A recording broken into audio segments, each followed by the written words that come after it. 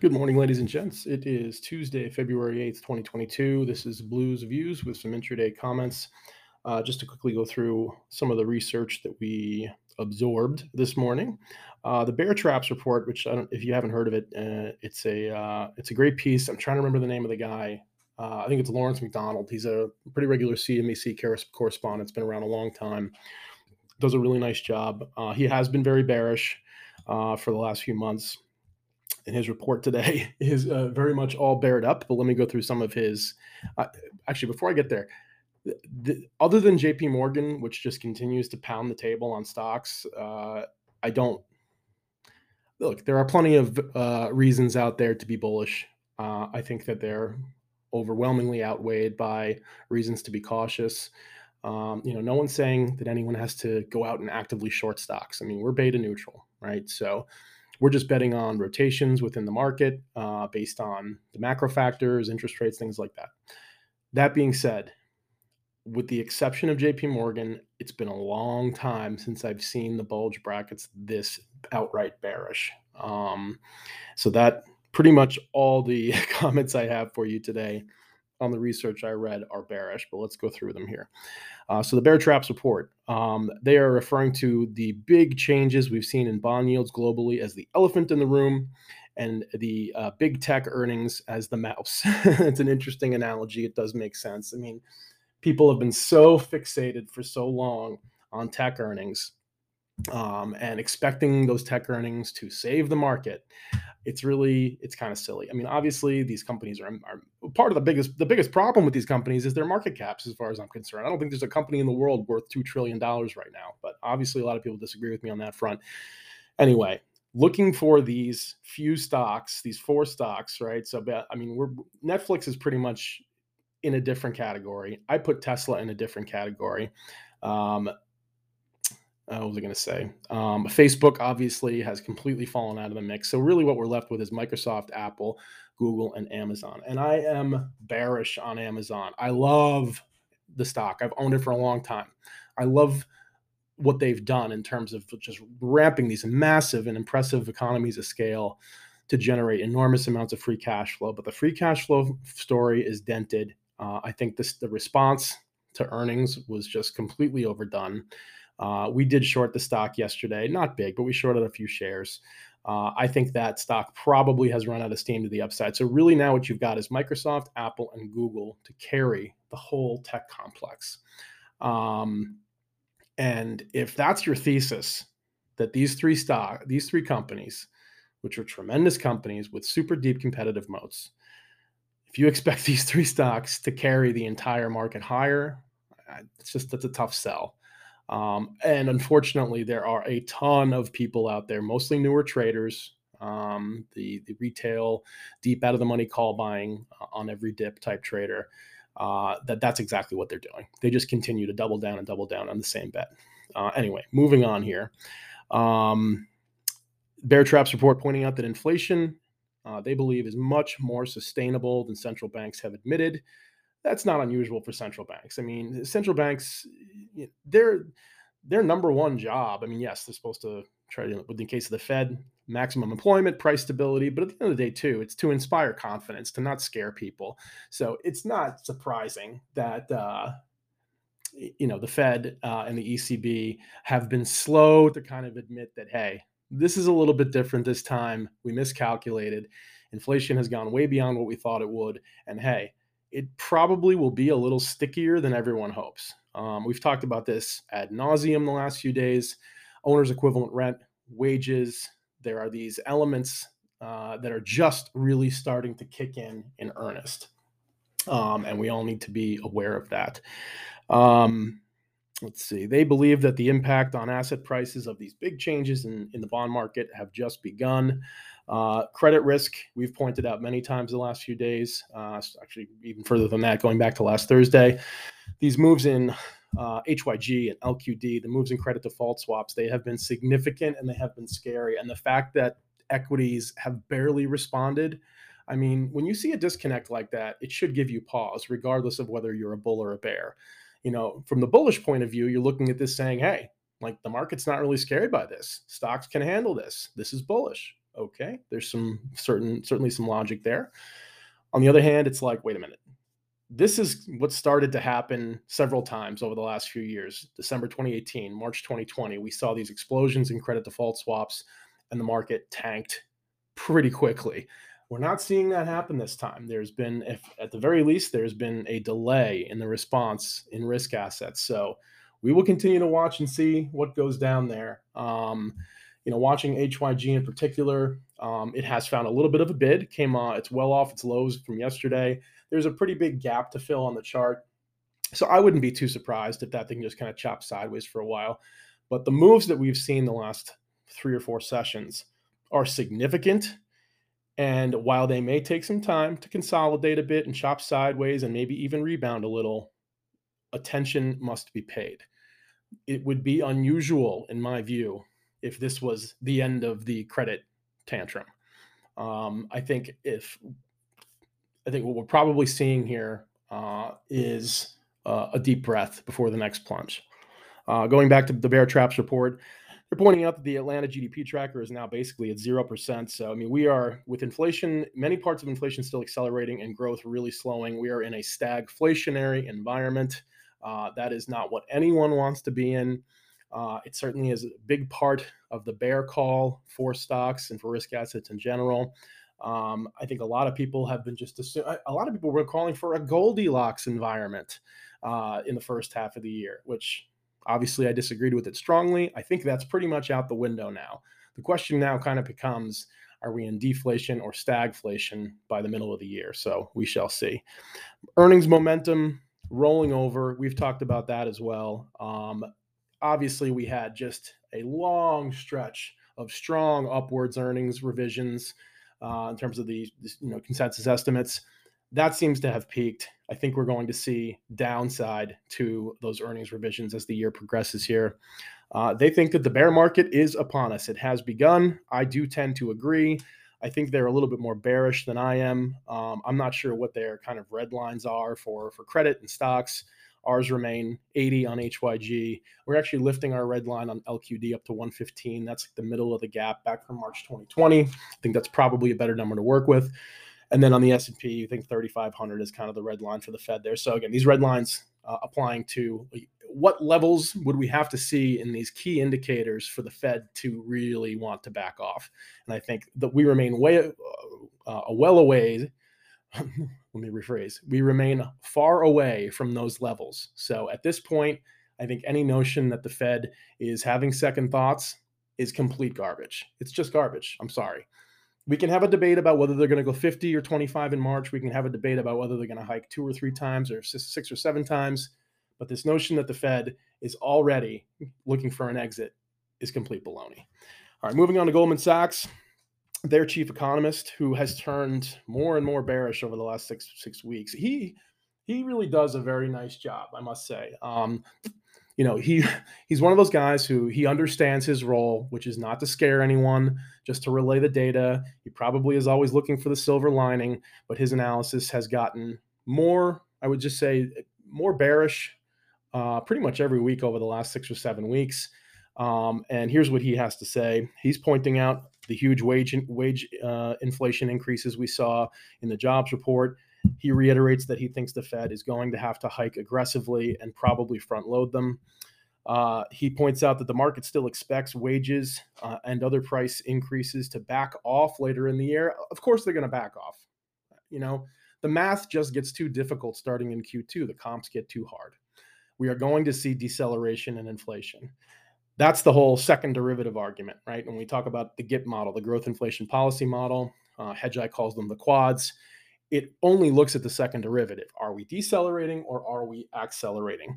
I think in this case, we have to take it a step further and talk about the third derivative. How quickly will inflation decelerate? I don't really think that it's going to decelerate anywhere near as quickly as many of the bulls seem to hope it will. Some of the elements that are just really starting to accelerate in earnest are very sticky. Wage inflation is the stickiest form of inflation of all. Shelter inflation, very sticky as well. Not nearly as sticky as wages, but it is sticky and it's just starting to kick in. So moving down the list of bullet points here. They do expect the Goldman Sachs again. They expect the labor supply to increase as the year goes on. That makes sense. We have slowing growth. We're probably going to see a reduction in the JOLTS data. We're probably going to see an organic increase in the participation rate. You've got, I don't know how many new day traders were minted during the pandemic, but I would imagine that there probably are, several 100,000. Some of them have been in a world of pain so far this year. I've talked to a few that I know back in San Diego who, made a ton of money buying deep out of the money calls and tech stocks, and they've all given back anywhere from a third to 2/3 of their money so far. So that is something to keep in mind, that there probably will be some of those newer traders looking for full-time jobs again. Um, we all went through this when we started trading. We did dumb things. We used too much leverage. We were impatient, and we got punished for it. Every good trader in history has blown a bankroll or two. So they're going through this now. Their dreams of trading full time are kind of bursting before their eyes, and it's certainly not something to relish by any means. It's something to have empathy over, because we've all been there. We've all done the same thing. But as far as the impact on the labor supply, it should help. It should increase the number of available workers for some of these jobs. They expect a modest deceleration in wage growth, but they note that even if we do get that modest deceleration in wage growth, it's still going to keep PCE well above the Fed's 2% target. I've maintained now for several weeks that I think the Fed has pretty much already thrown the 2% target out the window. I think they're probably more likely to just throw their hands up in the air and say, you know what, everybody, you're going to need to live with 3% for a little while.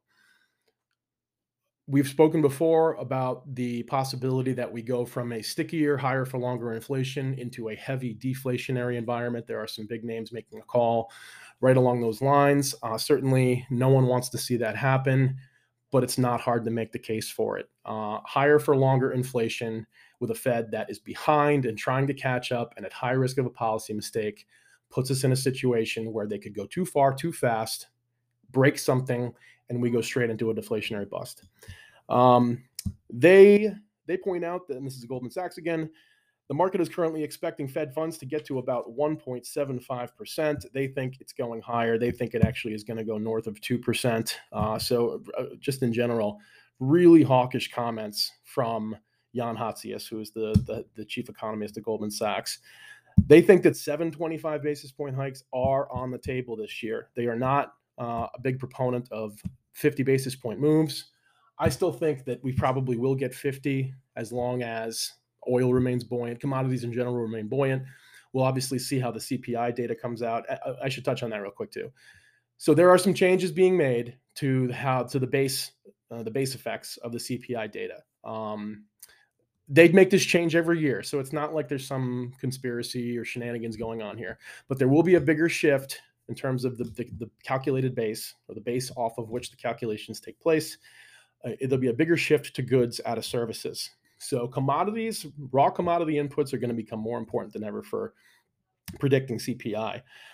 It's very hard for me to see a weak number, especially this is the January number, or the number based on the January data. We had Omicron in full effect there. It's hard for me to see a truly weak number, but we'll see. There definitely seem to be some people out there betting on a weak number. And if we do get a weak number, our short tech, long everything else trade is probably going to get hammered. So we will be prepared to be very, very nimble, hedging our exposure into that number on Thursday. The last point from Goldman Sachs, the broad wage and price increases across all developed markets suggest that growth needs to slow and financial conditions need to tighten. Okay, I mean, we all kind of knew that already, but when you hear a bulge bracket, especially the economic acts out there really for the entire world saying something like that, it hammers the point home. Interesting little piece from Credit Agricole out today, which I don't see too much from them. Just two quick bullet points. They are looking for a massive increase in inflation, and I quote, massive. That was the word they used. They're talking about the Eurozone there. So We all kind of know that the ECB is screwed, that Europe is in trouble, that they're in a long-term deflationary spiral, they have demographic issues, et cetera, et cetera. His point simply is that this year, at least the first half of the year, I don't think the ECB is even getting ready to hike until later in the year, but they expect inflation to continue to be a major headline problem for the balance of the year. They think inflation jitters in the Eurozone will remain firmly entrenched until mid-year. A couple of quick pieces on technicals from Credit Suisse. They do a nice job.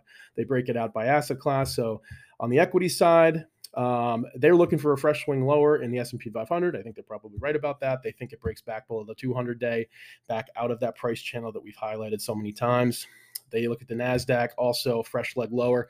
They don't really specify a downside target, but obviously anyone who's followed Blue Shirt Plus, the Twitter account, anyone who's listened to these podcasts knows that we're looking for a trip down to that megaphone top, which comes in around 13,300, 13,400. I think that's a very attainable target. They see the Russell 2000 testing 1900. We're long the S&P 600 ETF, which obviously is highly correlated with the Russell 2000 ETF. The S&P 600 is a higher quality index. I hope they're wrong about this, but I tend to think that small and mid caps are probably closer to a bottom than the S&P and NASDAQ are. We shall see. Obviously, growth concerns hit small caps and mid caps harder, but there is a lot of GARP in there. There's a lot of growth at a reasonable price. It's not just tech stocks that offer growth. Okay. There's a lot of different places to look for it. And I think as the economy slows, people are going to warm up more and more to high quality small and mid caps. So we'll see how that goes. But they definitely are looking for another leg down here in the Russell as well. They think that the Euro stocks correction, Euro stocks 50 or 60, I forget. They think the worst may be over there. They're actually sounded kind of bullish on it. So we are along the IEUR ETF in the tracking account. And I like that position a lot. Obviously, we have some danger signs showing up in Italy and Greece and some of those pigs countries with bond yields going vertical. It's something to watch for sure. In the IEUR ETF, most of the weight is on Germany and France. Those two countries are in a much more stable position than their neighbors to the south. I like the position, especially against mega cap tech in the US. On the fixed income side, just a couple of highlights from their note there. They're looking for another 20 to 30 basis points higher in the 10-year real yield, the U.S. 10-year real yield. That meshes perfectly with our view on where the 5-year real yield is heading. It's currently at about negative 27 basis points. I think it's probably going to zero at some point here in the next few months. We will keep an eye on it. So they see rates, real rates and nominal rates going higher. Their target for the U.S. 2-year nominal yield is 150. That's quite a ways away from where we are now. We are currently actually, I guess it's not that far anymore. We're at 133. So we've got, and remember, a 1 to 2 basis point move in the 2-year is a fairly, I wouldn't say it's a significant move from day to day, but it's a normal move. And we've had huge moves in the 2-year, not just in the U.S., but globally. So this has been a big move. They see it continuing, 17 more basis points to go. The 10-year, they have it going to 215. I think that's probably spot on. I know a lot of smart people are getting all bulled up on duration. If we're going into quad 4 or, a deceleratory environment for both inflation and growth, then yes, treasuries are probably a great place to park some money. But I think there is a tendency to be too clever by half. I think there's a tendency to be early on these things. If you're a longer term minded person, yeah, probably not a bad time to put some money in some treasuries. I'm going to wait until the 10-year breaks above 2% to start putting some money to work on that front. That's pretty much it for today. Sorry, we went a little longer than we usually do, but we will talk to you again tomorrow.